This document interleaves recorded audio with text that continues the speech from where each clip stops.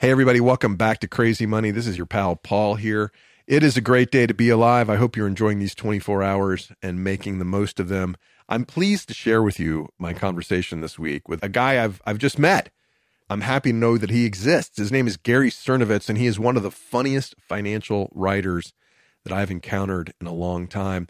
His hilarious new novel is called The Counting House, and it tells the story of a university's chief investment officer. You've heard of endowments? Like college endowments, chief investment officers are in charge of trying to grow that endowment through savvy investing in stocks, bonds, hedge fund type things, and other alternative investments. And this guy, whose name is chief investment officer, is, he's suffering a little bit of a midlife crisis. And his performance isn't quite what it used to be. It's a very funny, relatable novel. If you are in finance and or you have a sense of humor, you will love this book, The Counting House. Did I say finance or finance? Call it whatever you want to call it. Call it finance. Finance. How can I finance that house? I'm going to borrow money.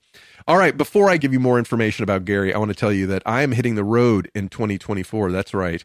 I am going to be performing comedy somewhere near you. And tickets, friends, are on sale for the following shows. Austin, Texas, January 11th. San Francisco, California. You've heard of it? Home of the smash and grab? Yes, but we're not going to mention that while we're there. Target might be abandoning. Starbucks might be abandoning downtown San Francisco, but not me. I'm coming to San Francisco on February 22nd. I'll be in Nashville, Tennessee on February 28th.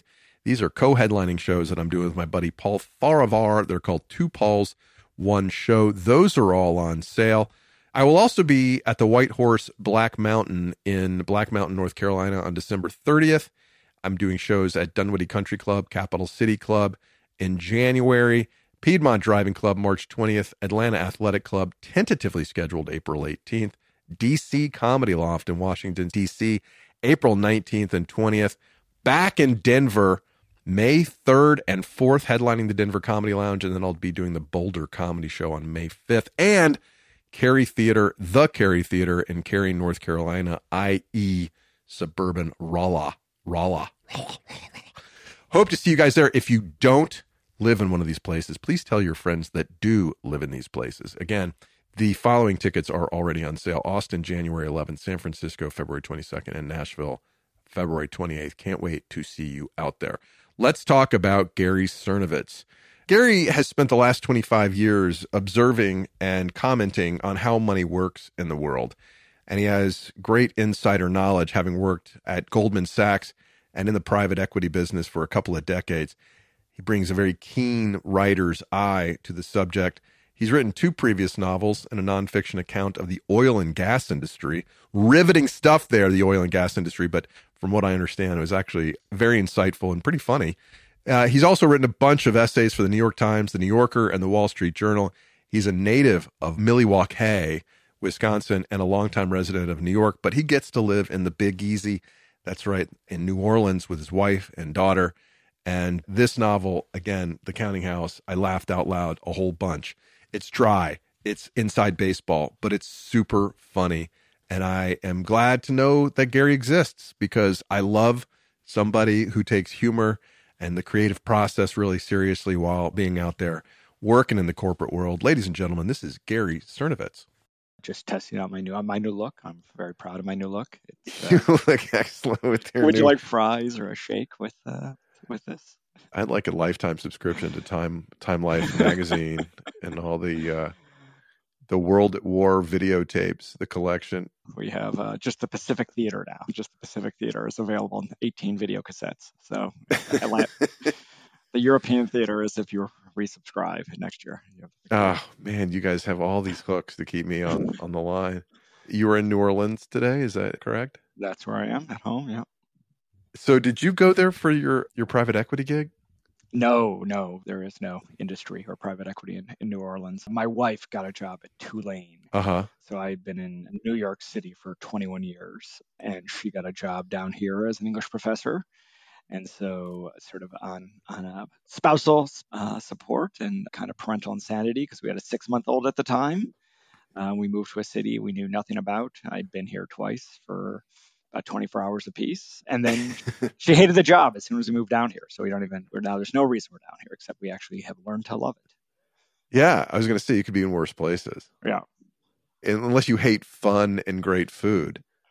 Or like competence and healthy economy and schools and autumn, winter, and home insurance and Oh my God. all those things. Unless you like all those things. So how does a guy go from Goldman Sachs to writing novels and essays and all kinds of stuff like that? Yeah, I mean, I think part of it is I came into Goldman Sachs pretty lightly in that I graduated college in 1995, which a fun fact for you was that 1973, the year of my birth, was the demographic nadir in American history post-baby boom. But, kind of like 3 million live births versus about 4 million in the baby boom, 4 million today. Huh. You think about it, it's like...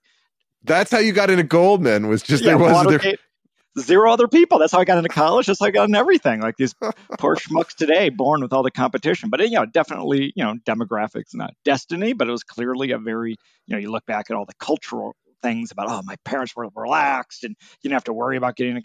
That's because there's like a third less people trying to do all these things. And also even like the immigration reforms of the 60s, we're not really kind of probably kicking into a lot more sort of young kids coming to the country. So I always wanted to be an academic myself. Wanted to be a historian.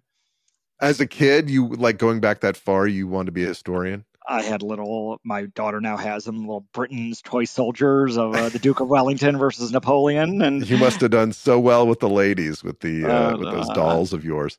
I got married at 39, probably. Your diagnosis is correct. And that was... I was 38 and a half, so I'm not sure. I won't be passing judgment on that level.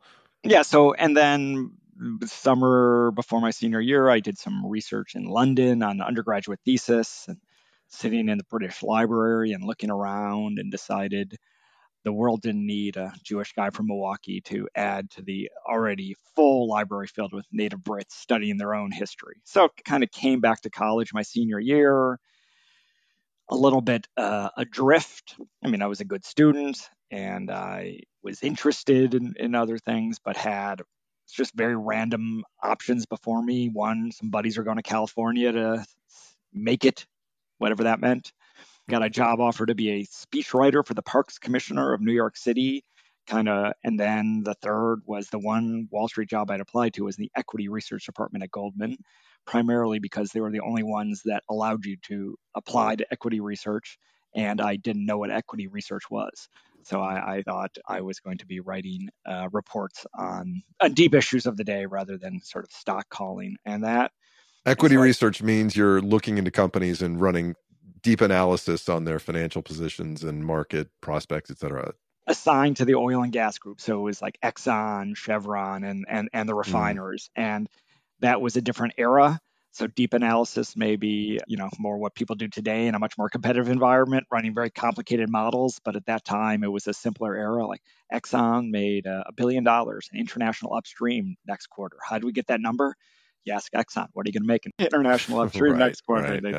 They would never mislead you. Come on. Never. Well, it was like a very genteel, and it was more about sector rotation and broad stock picking and things like that, rather than, just the sophistication of analysis in equity research today is mind-boggling, even though it's like a deeply less profitable business. Yeah. And then, kind of did that, enjoyed putting on a suit, and, enjoyed, kind of that first job out of college, workplace camaraderie. And then got promoted after a couple of years to work on Latin American oils. And then just one month, I had really kind of deep insomnia and woke up in the middle of the night and started working on a novel that I don't know where it came from. I don't know why I started writing it, but got kind of 80 to 90 pages into it. And then like a jackass, I told everyone at Goldman Sachs I was quitting to finish my novel. Which is, in hindsight, it's amazing that anyone there still talks to me. And again, it was, I think, finance. I kind of got it. I kind of acquired it loosely. This wasn't my dream from reading the Wall Street Journal at 4 years old. My parents were kind of supportive, but also, again, back to the demographics, not terribly worried about me. And I did that. And I wrote For 6 years, I lived in, the East Village. I wrote 2 novels. They sold dozens of copies, maybe multiple dozens of copies each. They were published and, ranging from polite to snarky reviews in limited places. But that began, and really after I started writing the novel, there was whole gaps in my education as a writer that I had never, I'd never read Moby Dick. I'd never read a lot of the classics. I'd never read a lot of that because I was a history major. I'd taken a lot of English classes and always been a big reader of novels. So I had to go back and really, over those 6 years, educate myself, living very, very cheaply in a classic studio apartment in the city where sunlight 2 to 2:30 every day during the summer. Right. Open the jar of ragu on Monday and try to get it to last till Friday and all of that. So did that for 6 years. Had a couple projects in there, including I ghost wrote a book for some guys at PricewaterhouseCoopers on accounting for the telecom industry. A fascinating topic. I can send you a copy if you're curious. Did you option that to Hollywood by any chance? It's actually Napoleon. Joaquin Phoenix is based on this book. Nice. Nice. Hollywood just does crazy things with source material, like unlimited options. And then guys who founded the private equity firm I work for nearly 20 years, had been in the equity research department at Goldman with me. They had asked me in 98 to join them, and I made it clear that I was going to become the new Philip Roth and had no need for finance ever again. And thank you for your insulting offer to make money. And then in 2004, at a wedding of a guy who we all worked with and actually went on to work both places, they said, hey, can you just write something PPM for us we'll pay you, I think it was like $1,000 a week in 2004. And I said, sure, I would like to get a second jar of spaghetti sauce that week. So that extra revenue would allow that. Maybe even, go out to a bar. And then they said, can you stay a couple more months? And then et cetera, et cetera. Here I am 20 years later with a very different job that I was hired for, just in the general scheme of it. I certainly relate to a person with corporate potential and artistic dreams. I don't know how much you know about my background, but I spent a lot of time in the digital media world, and I've been doing stand-up comedy for 9 years full time. And it's hard, man. I mean, like, how do you balance the focus on doing a good job at your work and not feeling like you're not earning your money, and at the same time allowing yourself to grow as an artist and giving your projects the sunlight and the water they deserve? Today, I would not want my firm to audit my internet use. Where Amazon's starting to cut me off to check. Yeah, no, we don't update the sales minute by minute, jackass. Please log off, please. Yeah, so sure. It goes in waves. I think 2 things that have been very helpful for me. One is, I'm a writer who doesn't need to kind of like express myself, to wrestle with my demons, and every day I'm journaling and all this kind of stuff. Like, I kind of get gripped by projects that feel like they have to be written for the world, but like something that is not out there that I want there to be out there. But that can be, this is my first novel in 11, 12 years. I've written 2 books, and they've both been relatively written in a fury. And so I think first is just like, it's a limited time of where really like I want to write everything I can here about this. I think second is, at a firm, they've been very, these are guys I've known since I was 22, they were 24 and 26. Sure. And, they kind of find this all sort of cool and interesting, and occasionally a little worried that it's too embarrassing, or kind of not less so that I'll take time from them. Then it will be like, what are our investors going to think, or, what is a bank going to think about this? And then I think the final is just the home front. My wife's tolerant of this. I get up early, and I'm also on planes and hotels a lot. So a lot of this book is written on planes and hotels, and on Saturday mornings when, kind of giving me time off from the already sort of mediocre job I do as a father. So I think. Well, the good thing about being a dad is that the expectations are very low, and just that's the best part of the male parent experience. As my comedian friend Sally Brooks says, you want maximal praise for minimal effort. And she wants to be a dad, is what she says.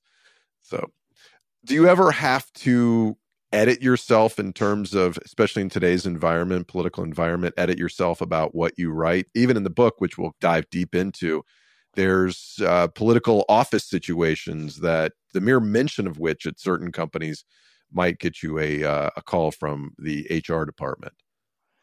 Yeah, it's hard. I mean, it's hard on like a lot of levels, as I'm sure you know, as a comedian, you're trying to surprise people, and humor has to sometimes, have that element of surprise and relief to work. There's also, my joke is, there is now a cultural expectation that you stay in your lane as an artist. I was like, no book could be more in my lane than a book about like a 52-year-old Jewish white man who's having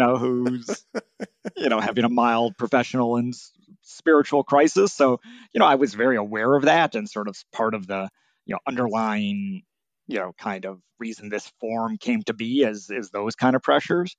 And then there are some trying to build characters around it where, I mean, it's hard, and you blink, you kind of close your eyes, you jump in the deep end, and you hope you don't get it wrong. But trying to balance of both, not just having a novel solely filled with 52-year-old white Jewish men talking to each other about themselves, but so it's hard, and I think luckily I'm a very small target for the culture, relative to a more famous or successful writer, but it's definitely hard. You talk about, and I've been struggling to figure out where to take this conversation in my pre-interview preparation, because I want to talk about the novel without having any spoiler alerts, but suffice to say, so we'll dance around the edges and talk about some of the key themes, but the novel is set, as you mentioned, in the University Endowment Management Office of a top tier, but not quite Ivy League institution. Why did you choose to set it in this setting? So I think the original impulse for the book was, the last book I wrote was sort of a fun, light, but, fact-driven primer on the show Revolution. And I've always thought like that model worked okay for that book. And I've always thought this is the age of alternatives, like private equity, hedge funds. Like, let's find a way to write about it. And it was always kind of the idea is let's get the band back together and do it sort of in the same format. But clearly, as I said before, if an idea doesn't grip me as necessary, because that book's probably been written 100 times already, and someone's writing about this stuff. And so I kind of didn't know what to do with it. I was kind of moping around the house, not writing, decrying the culture for not recognizing my unparalleled genius, and fathering, for lack of anything better to do to get the maximal praise that was available to me. And my wife said, "Hey, why don't you just write a couple pages of fiction? You haven't done it in a decade. And so go to your room, little boy, and go write something." And there's a story I tell that didn't actually make it to the final novel. She said, "Start there." And so I did it, and sort of the whole novel clicked together. That was, years of thinking about this other project. And I knew I wanted to make it about sort of what investing means today in the institutional context. An intuitive decision was doing it from an asset allocator perspective than just more narrow person, because that role of an asset allocator gets pitched by everyone and kind of has probably that best bird's eye view of what investing means today across asset classes, across types. And then a very quick gut decision, not even a decision, sort of intuited that endowments are probably the most glamorous, talked about form of asset allocation. They're written about all the time. People are protesting and that, and this may be an extraordinarily boring topic that is a dumb subject for a novel, but it's probably better than if it was like a public pension fund officer. Really, no one would care. Or a corporate pension fund. Right, CalPERS, the true CalPERS story. So and then novels get like their own energy and own plot twist once you start writing them. So all this stuff about the trustees and the university president and kind of professors and stuff, that all kind of came after that initial decision as you're just trying to build this world around it. So we have both very sophisticated financial people who listen to this podcast and lay people as well. So let's talk about what endowments do. So the protagonist in this book is the chief investment officer of the university. So what is his job? What is he Well, what's his job, I guess? His job is, the university has $6 billion and it can Mm-hmm. do anything it wants with it. And most universities give about 4 to 5% of that per year. And depending on the university, it can be 30 to 60% of the university is supported by the 4 to 5% of their endowment in a kind of a very typical case. So his job is to, on a daily level, is to make not that many decisions. Like we have this money with this hedge fund, this money with this private equity fund, this money with this S&P index fund, this money with in cash. And it's not like an actively traded book where he's doing it. So it's to make not that many decisions, but ultimately judged on how much he can contribute to the university, at the same time grow the endowment for future generations. And so it's one to where there's a lot of thinking, a lot of self-reflection, a lot of kicking the tires, but not one filled with daily decisions to try to achieve something that he cares deeply about. And before the novel started, he thought he was very good at. I want to get back to his self-identity, because that's a huge theme in performance as a valuation of who he is as a person. But so a college endowment, you always hear this and I used to work in university fundraising. So you always hear this, hey, tuition doesn't cover the full cost of the education here. So that gap between the total cost of an education and tuition is filled with both donations to the university and the performance of the endowment, that 4% on $6 billion. And one of the quirks and frustrations for university, and this isn't universal, but broadly speaking, the university endowment is actually filling the operating budget. So paying professor salaries, kind of doing a lot of that, the facilities. A lot of time donors give money because they want their name on a building or a climbing wall or a stadium or something like that. And right, so yeah. I think endowment managers are always frustrated that they're not the most glamorous, but probably the most essential part of the financial health of the university. And probably, as you know, from university of fundraising, it's there's probably an internal tension between what you're asking money for. And obviously, that in the perfect world, the university would have maximum flexibility that you would just write us a check, and we can do anything we want with it. Yeah, and there's the tension between the short term and the long term, right? It's those, hey, your annual fund gift is unrestricted versus that restricted giving for the climbing wall or even for the endowment. Yeah, exactly. So this guy, and what's interesting also about a university campus is that, if I were the manager of a hedge fund, I would be judged based strictly on the number at the end of the year. But a university endowment has different stakeholders that they have to keep happy. Who are some of those stakeholders?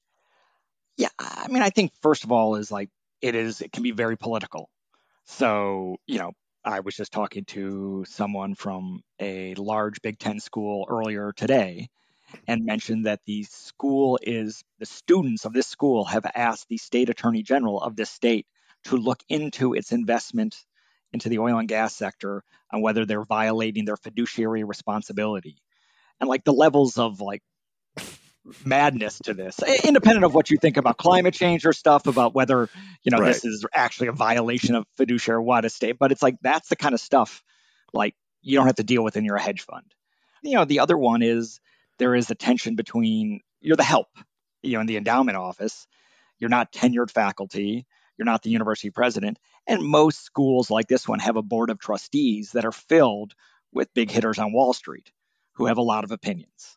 So, sure. And it varies institution to institution, but some will, be able to, the governance, kind of hold the big egos to the side and will report. But some, people are calling in with ideas or calling in or criticizing. I know that guy, I golfed with him, he's a jerk. It's stuff like that is sort of a constituency you have to deal with. So you're dealing with both the fundamental pure investing, and it's not just the highest return. It's also risk management, because you don't want to, you have a very big duty every year to support this institution.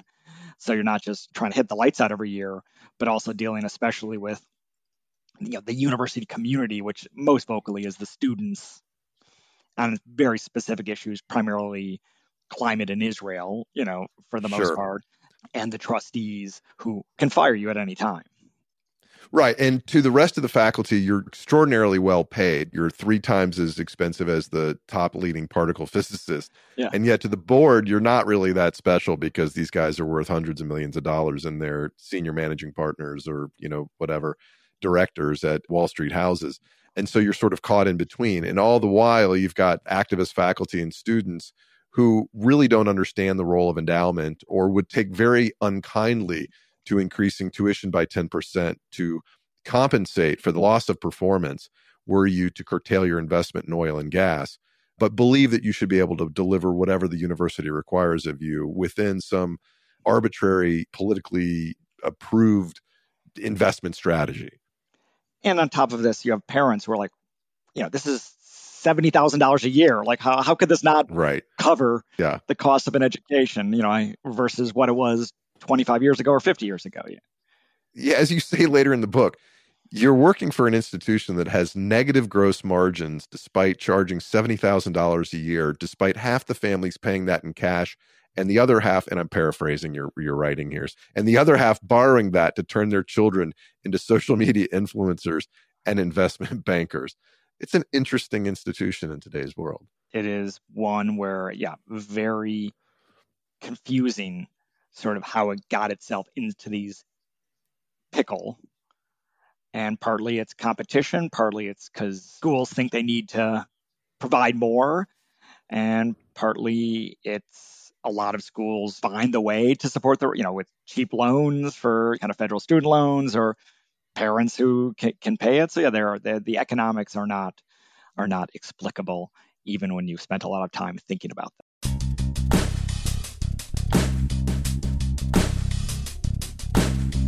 Hey, everybody, we'll be right back with Gary in just a second, but I want to talk to my Spotify listeners for just a second. Yes, Spotify listeners, you are growing all the time, and there's some cool features that I want to make sure that you know exist so that you can interact and help grow the Crazy Money podcast. First of all, click on Crazy Money with Paul Ollinger and go to the page that is our show page.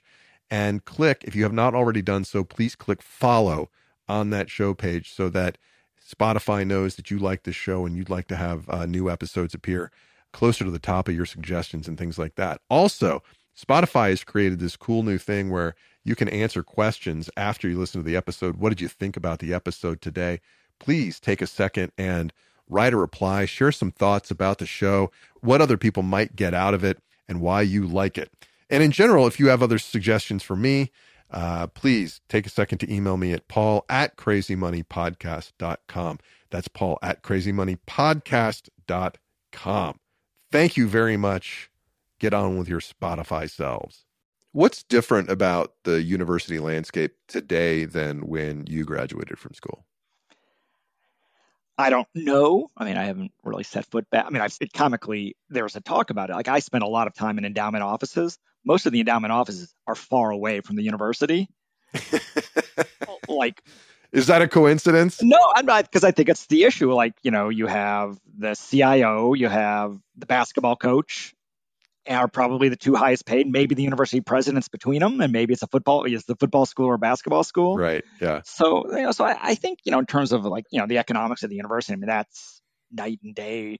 There's also, obviously, as I'm not an expert on this, but, in these kind of institutions that were like this school is probably filled with what I was like the upper middle class from the provinces. I grew up in Milwaukee, Wisconsin, and my school sent a lot of people to the University of Wisconsin, where a top third of the class automatically got in.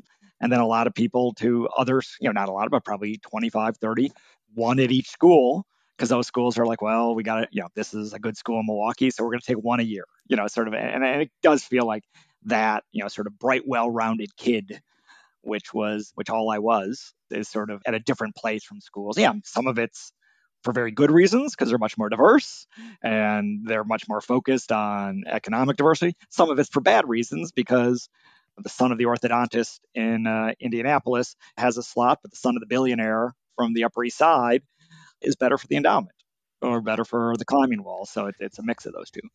The vibe I'm getting, everything I read about college, is that the son or daughter of that orthodontist isn't getting in quite as much. I mean, not to those top schools. Because they're full pay, they can go to Trinity and, schools kind of like one step down from the Ivies, but they're not getting in, to those schools that's going to the 0.1% kid, right? One of the reasons I wanted to ask you about what you think has changed is one of the quotes you have in here is there's a lot of these great Jerry Maguire type rants in the book from both board members and the CIO and another character we meet later in the book. And one of them says, think about Duke, Emory, Northwestern Michigan, Rice, Vandy, Wash U, USC. When we were kids, whoever thought about these schools outside of sports unless you live nearby? They were rich kid schools for regional rich kids. But when you think about these schools now, people really admire them academically. Even jerk-offs at Goldman are impressed if someone's kid goes to Duke or Rice. And why? And so I asked the question, why? It's all about money, right? It's about money, but it's also the demographics, getting back to it. Like, it's harder to get into all of these schools. Before, Princeton said, we're going to take one kid from Nicolet High School. It wasn't me, but we're going to take one kid from Nicolet High School every year. Now Princeton's like, maybe we take one kid from southeastern Wisconsin every year, just given the other pressures. And so I think these other schools, have grown. I think the other thing is like the internet. You and I applied, you were getting brochures in the mail. You had to type up applications on a friggin' typewriter. It was really kind of real commitment to it now with like a common app and all this kind of stuff. Yeah. And so, people know Duke's a great school, but I remember like, looking back on it, and I cringe a little. I went to Cornell and I obviously had a very good education. I'm happy to have gone there. But to think about a woman I graduated high school with went to Duke out of Milwaukee. It's like, I didn't even know you were in school. How'd you get it? And like, but it wasn't like everyone was like incredibly jealous. It was like, where get out is that South Carolina, North Carolina? That has completely changed and sort of a cultural phenomenon broadly of sort of the nationalization of everything. Where is there regional anything as much anymore as there once was? Let's talk about the chief investment officer again, the protagonist of the book. What's the dilemma he's going through right now? I think every novel, an ado. It's a good crossword puzzle clue or answer. It's always an ado. You need some fuss to start this. And so this one, the simplest one, and the classic one in any novel, is things were going well, and now they're going poorly. So that's the cheapest ado you can find in the novelist ado factory. And you see this every year. The Times and the Wall Street Journal, usually both, write about the CIO genius of the year. And it's like someone who's had a recent track record, or 5-year or 3-year, did really good. It's like, amazing, Brown, this university, that university. And so this guy 2 years ago was that guy. Deservedly. He had good numbers and he figured, I finally found it. Now, at the start of the novel, everything's going wrong. The numbers aren't good. And remember, these are not numbers because he went long Tesla and short Exxon. These are numbers from hedge funds and other thing that he's invested in. So his numbers aren't good. And so not only is there like the practical impact, which doesn't really, in the timeline of the book, it's not like the university that, there's a budget cut of $100 million because he's screwed up, but that is an implication that he's worried about. But it was more about his self-image, that something he feels he have figured out how to do. Nothing seems to be working, and making him question, what have I figured out? Am I good at this? Am I good at anything? What am I doing with my life? What is the purpose of life? All these big questions that these kind of existential crises throw anyone into. How do generational issues play into his dilemma? Yeah, I think there's not much. This book is very, very free of a lot of the classic things a novel has, like home scenes and walking the dog, and and so there's hints of his personal life, a few sentences, a paragraph. But one of it is, kind of came from, and this is definitely not based on my father, like a father who's kind of a middle manager, not very successful, but sort of grumpy, and also thought at the end of his life that he was going to be like a stock picker in like a very amateurish kind of way. So part of it is like a sense of like he felt in a way to evolve the family line. Finally, someone had mastered something. And the interesting thing is his children, he has one kid who's, son who just plays video games all day. And he's like, well, this is the end of the family line with me. And then he has a daughter who seems en route. They're kids and his wife. And again, these are not full scenes, but hints. His wife tells him to leave his kids alone, but his daughter seems en route. But he has a line in there that's actually been quite a resonant line with a few people. It's like, I've never for once imagined for my daughter, who seems to be on a path to, good things, to want to do the job I do. Which is a strange thing because he had been proud of what he did. He had been proud of his contribution to the world through the hundreds of millions of dollars he had generated. But then it goes back to the question of like, why is finance so important? Is it a good use of a life? Does it get too much attention? Does it take too much of our best and brightest cliche versus other things people could be doing? He's an interesting character too, who loves to joke and quote movie lines. And so he certainly resonated with me along those lines. And when you start quoting movie lines, you see a big difference between the person who's quoting them and the audience around him, who are next generation people who are like, what the hell are you talking about? So when your performance starts to fail and then you become less relevant to those around you, and you've lost the terra firma of look how good I am at my job, then everything sort of starts to spin out of control. Like, where do I fit in this whole puzzle? And now I realize I completely misanswered your prior question when you're talking about the generational lines within the office. But that's also another factor of the book where, he is sort of on an island alone generationally, but also sort of feels very lonely in this job because there's a 15-year gap to the next, and then probably a 10-year gap to the next rung of people, and had a very sort of idiosyncratic, but, kind of avuncular shtick that suddenly starts to curdle if you're not a winner. But he's not some creepy, stereotypical investment banker or, stock trader or trader from 30 years ago that, we might have seen in Wall Street or whatever. He's sort of a low-key intellectual who just really digs the stocks, but he is out of step with where things are in the world, kind of. How have you seen the investment management business change in the 25 plus years that you've been doing it? I started at Goldman. I remember early on, like Fidelity, State Street, Scudder, like big mutual fund complex were the important clients. And you took them out for steak dinner, and they'd vote for you in Institutional Investor magazine. And you had to be right, and that mattered. But it was probably felt more like the 1950s than today in terms of that business. And I remember there was an early time where you were brought into the entire research department was brought in, and they said, there's this firm run by this guy, Steve Cohen, who's generating a lot of commission, kind of trading volume for us. Just so you know, Fidelity maybe not be our largest and most important customer. It's important, but Steve Cohen is. And I think that sort of devolution is one to, away from kind of the long only buy and hold to kind of this age of alternative assets where it's like very, very sophisticated specialists, private equity funds, hedge funds, private credit funds, hedge funds with infinite number of strategies. Whereas kind of the long only, I just want market exposure is now, in passive strategies on ETFs. And that gets to a kind of a tyranny of choice, because there are thousands and thousands and thousands of private equity funds and hedge funds and private credit funds of every imaginable strategy. That makes it very difficult who's telling the truth, who's actually good, who's lucky, where it's not like one where you can just sort of fundamentally view, like, I just want to get 8% returns through S&P exposure. I'll accept 6.5 by going 60-40. For a professional allocator, that feels not a viable option, though, there's a scene in the book where that conventional wisdom is also questioned along at the end of the book.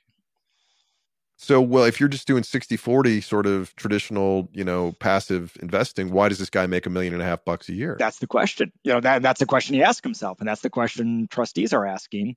And he doesn't. He thinks he can do better than that. He had done better than that. But sort of a hedge fund the last fifth of the book is a sort of a reclusive hedge fund jerk, but also a brilliant investor who calls him to task. It's a great long scene, and he really does question a lot of the things that a lot of us have taken for granted as best practices in investment strategy. Like at one point he says, why have a money manager? Could it be that, why does a person have a money manager? Does that person want other psychic goods for outsourcing investment management because they don't want to take responsibility for it, basically? This applies to everybody who has a wealth manager or somebody they're paying up to 1% to manage their household wealth. What are you getting? Part of it is to abdicate responsibility for managing the wealth you've built up or that you've inherited or however you've come to it. And the interesting thing is, like, this is not like a surprise. Like David Swensen and Pioneering Portfolio Managers, like, don't do what I do. I have access to different kinds, to Sequoia, to Benchmark, to these kind of amazing venture capital firms. You don't have access to that. Don't try to do what I'm doing at home.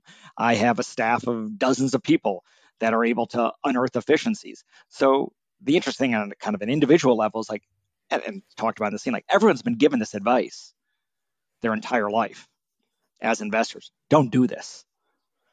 But then again, just buy index funds and leave them alone. But then again, everyone does it. A lot of people do it. And again, part of it is there is reasons. There is this occult power that there is worth some amount of money to not have to think about it and to check in. My parents check in with their money manager at the end of the year. Do we still have money? Can we go on the cruise? Yes and yes. Right. Talk to you next year. Once a year, they talk to their money managers. I talked to him, and they actually had to get permission for me to go on a Zoom like this with him, because he's like, right. Sometimes they don't. I say we should have our annual thing, and they forget about it. They don't have like dementia. They're like fully functioning, late 70s people. Right. They're just like uninterested. Do they look at their statements every month or quarter? I think my mom does, but my mom's also like a person who like keeps credit card receipts like a weirdo, cross-references her credit card. I think she just likes doing that. But I don't think like I will air my parents' financial life in front of the world. But Milwaukee, Wisconsin, the great stock that came out of Milwaukee, Wisconsin was Kohl's department store, which was like one of the great runners in the 90s and 2000s, like tech level appreciation every year for Kohl's department store. And right. My parent at one point, my parents mentioned like a very large percentage of their net worth was in Kohl's department store stock. And my dad had successful businesses and his life. And I was like, well, that's stupid. He's like, well, it's been a very good stock. So just sort of that level of like the brain doesn't work seemingly for most people on this, that there is that. But the scene at the end of the book where they talk about it, it's not like resolved, where you read that scene and think this hedge fund manager who's saying there is no purpose of this, don't do this, he may be right. Yeah. He was like the wedding guest, like in the Rime of the Ancient Mariner. He walks away a wiser but sadder man.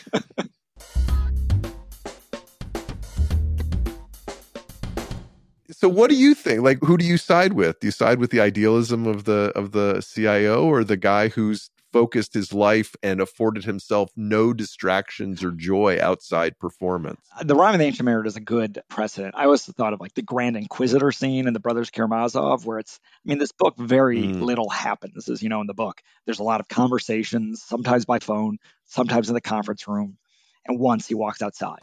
So this is the whole book. And I just realized that's true, yeah. And so, but this scene is like in an office, not even a particularly nice office. For me as an author, this is supposed to be like a gripping U.S. Open final tennis match, or the equivalent in the world of the ideas of investing. And you want guy to be up. He's got this down, and then suddenly, he breaks the serve and comes back. So that was the sort of the intention of the scene, that there is no clear winner.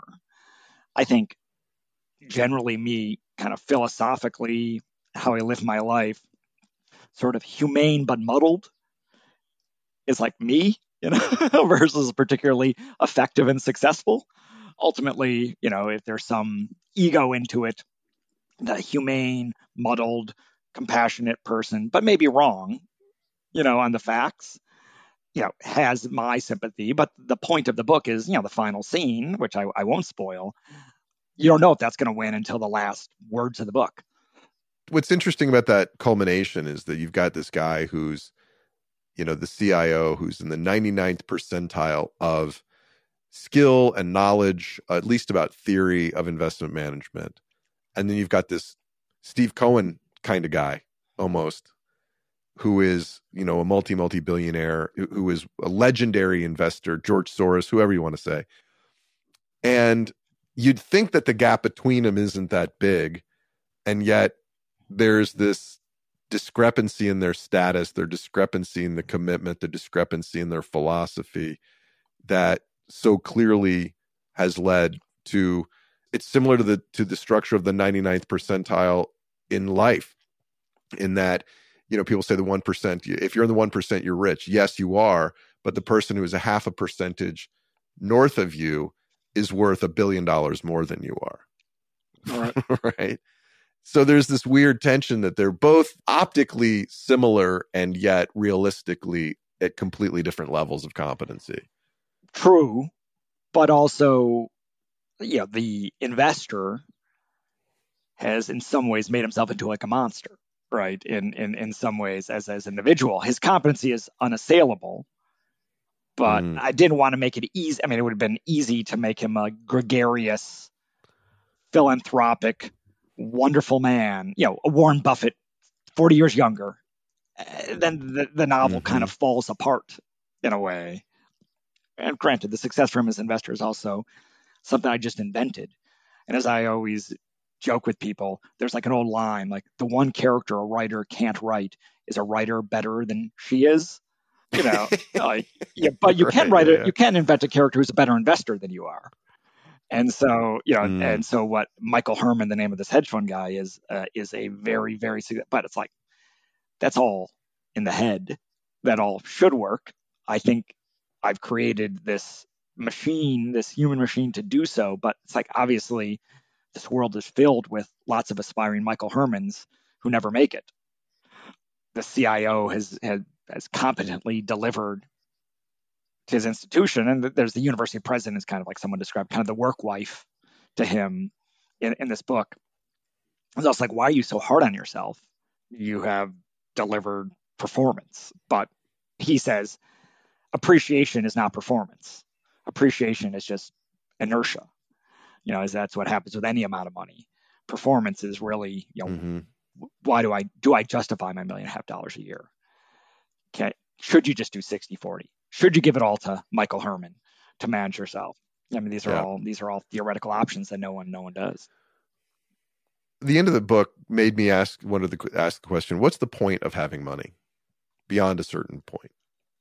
Very good question. I mean, these are strong philosophical questions I have no answer to, but I think the construct of this character is he sees no point. He, makes some allusion to like, I'm not driving a Kia to prove I'm, humble, but he's also makes it clear he has no family, he has no philanthropic interest, he has nothing. He's just there to win in this sort of way, and kind of brings it to like its ultimate, and actually mocks the philanthropic crowd for doing so. And then sort of the hollowness of that. I just read the book about Ray Dalio over the weekend. And that too seems to be the story of a man who had unlimited money and then just fell into a madness that his purpose in life was this megalomaniacal, kind of propagation of these principles of his, because having that money didn't satisfy him. Yeah. Because you want to become some kind of a philosopher. And wanted to change the course of humanity through adopting 270 separate, sometimes self-contradicting and hard to follow and mumbled principles. There's some line in the book about personal ambition being the enemy of performance, something like that. I was watching, I don't know if you saw the movie, the BlackBerry movie that came out last year about research in motion and all that, which is, it's as a business person, you'd watch it and go like, it doesn't happen like that, but it's fun. But in the end, the CEO, who at the height of BlackBerry's stock price, he's going out to buy a hockey team. And you can just see that he's taken his eye off the ball, and that instead of focusing on his real job, his distractions are literally keeping him from building this business. And so I just wondered, like, at what point, what's the balance between performance and having a life? And if you're a person who's managing a book of business at any investment management firm or a hedge fund or whatever, how do you have a life and keep performing? Well, first of all, it has nothing to do with my firm, but these guys have very robust lives. Weirdly, yeah. I mean, rich people are very good at spending money. I mean, they're very good at spending money. And I think the issue that's happened, and especially at this generation, is, remember, we just talked about when I got into the business, 25 years ago, it was a much sleepier business with big mutual fund complexes. But all these fortunes of Schwartzman, of Cohn, of Ackman, of Dalio have emerged in the last 25 years, and the generational transfer hasn't happened. So the big challenge for these institutions, they're all owner-operator. They're all a guy with an individual genius or an individual business model of handing it over to the next generation. That has been, and David Swenson talked about. That's what the giving pledge is for. You mentioned the giving next pledge. Generation of your firm. I mean, that's what Dalio's madness has been. It's like, no one can replace me. Oh, yeah. That's what, a lot of these institutions are, is like trying to turn from just like, and I talk about, the Max Weber, the charismatic to the bureaucratic style of management, where is Blackstone not just Steve Schwartzman, individual genius? Is it something bigger? We haven't seen the end of this story of what works and doesn't work. And that goes back to another question we talked about, which is Wall Street just like wealth preservation, or is it actually beating the market? Blackstone doesn't exist to help CalPERS beat the market. Blackstone exists to make an incredible amount of money helping people have a diversified exposure to get necessary appreciation they need to do whatever they need to do, which is probably very different than the common image of what Wall Street is around for, which is beat the S&P 500. How did writing this book affect your relationship with your alma mater in terms of should you donate, should you not donate? I've always been pretty mediocre at it. I'm definitely not on the call list. My wife and I, are nice. Annual fund, modest amount. Right. Both of us feel like, she went to Columbia, I went to Cornell. Like, these are not institutions in tremendous need. I understand the economics. I understand, like, they're not doing above average stupid things with it. But, New Orleans is a pretty poor city, and there's a lot more use of that charitable donation at the end than Columbia University, which has $11 billion already sitting there, well managed by a very, very, very, very, very good CIO, and whether that's the best use. And back to the earlier one is like, joke is like, if you're given $200 a year, you're probably hurting our daughter's chances of getting in because you're just kind of an asshole. You give $200,000 a year, then you guarantee you get in. So it's like, you sure you. I feel that pain every time I went to business school at Dartmouth, and I get these, I get these annual fund things, and I'm like, okay, here's $500 or $1,000. What are you going to do with it? And then I listen to the reports on NPR or whatever about legacy admissions. It's like, I'm not showing up on that list. This is my private paranoid theory, where to cut the legacy admissions, they're like, we're automatically going to reject the $200 assholes. Because it's like, we've rejected 90. You've given every year for 35 years. Yeah, it does. What good does it do? We've rejected 92% of all legacies automatically because their parents thought they could beat us with 200. With Kushners are giving $100,000 every month to get their kids in. So, That's hilarious. All right, Gary, thank you so much for taking the time to join us. The book is called The Counting House. I've read it. It's hilarious. It's if you like Liar's Poker or Jared Dillion's Street Freak, you'll very much enjoy The Counting House. Where can our listeners find out more about you? GarySernovitz.com. It's not the easiest thing to spell, but that has stuff about the book and stuff about some of the other stuff I've written. Is all up there. Sernovitz is Sernovitz, but to make it easy, we'll put the link in the show notes. Gary Sernovitz, thanks for your time. Thanks for having me on. All right, Gary Sernovitz, everybody. Like I said, if you've got a dry sense of humor, you like finance. I said finance, not finance that time. And you like to read, this is a fun book. It's a really fun book, and it'll remind you of some of these characters will remind you of other middle-aged people who are losing their minds. Unlike me, I'm keeping it together. I've totally got it together. I'm not losing my mind. I feel good about life. All right, let's talk about some takeaways for Gary Sernovitz. One, Gary as a human being, I really admire his commitment to continue to create, to write, while holding down a very meaningful job in the private equity world. I think it's incredible that he can keep both those balls in the air. And it's an interesting way to look at that should I chase my dream question. Do you have to quit your job to chase your dream? No. Is there one right way to chase your dream? No. Would he be writing more if he didn't have a day job? Probably. Would he be losing his mind because he doesn't have nearly as much economic stability? Probably. There's trade-offs. I think about the question, what if you chase your dreams?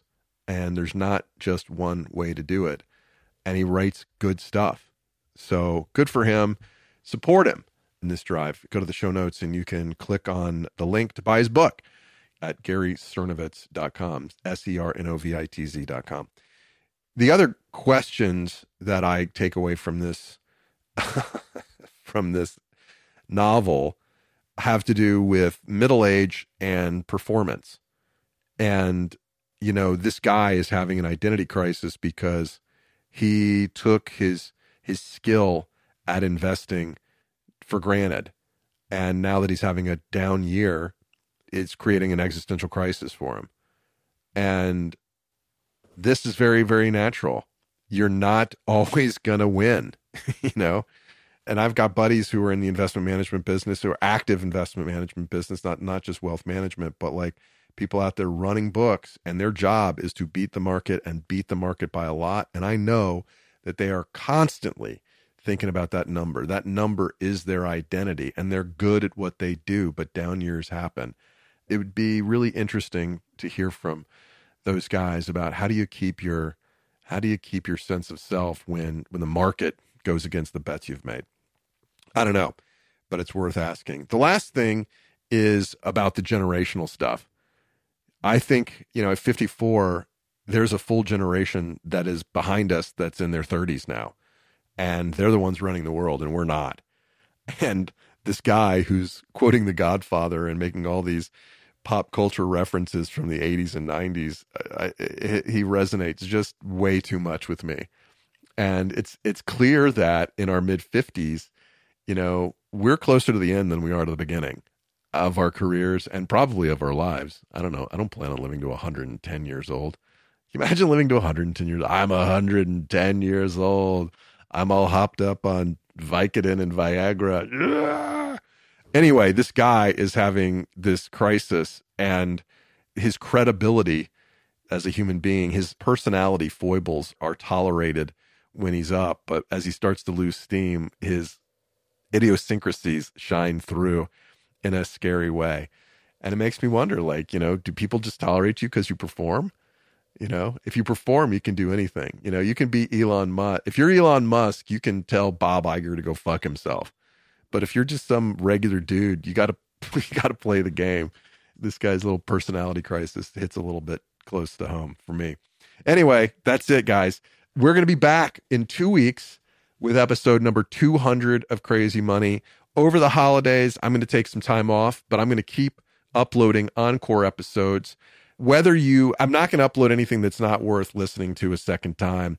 200 episodes, I got a lot to choose from in the catalog. And so I'm going to play some of the greatest hits that'll be an opportunity for you to listen to some stuff from a couple years ago and see how it's aged. And I think it's aged really, really well. I'll do another holiday essay thing for your Christmas essays, because those are fun. People seem to like those. And then we'll be back in the new year with some a new spin on Crazy Money. And so thank you again for all your loyalty, for listening. If you've listened all the way to this point in the episode, there's obviously something wrong with you. You need more to do with your life. But if you haven't, do please go write a recommendation on the Crazy Money page. Rate and review, leave 5 stars and say something nice about the program so that others who are looking for a way to challenge themselves and stimulate themselves intellectually will find our program. Okay, that's it. Thanks. See you in a couple of weeks.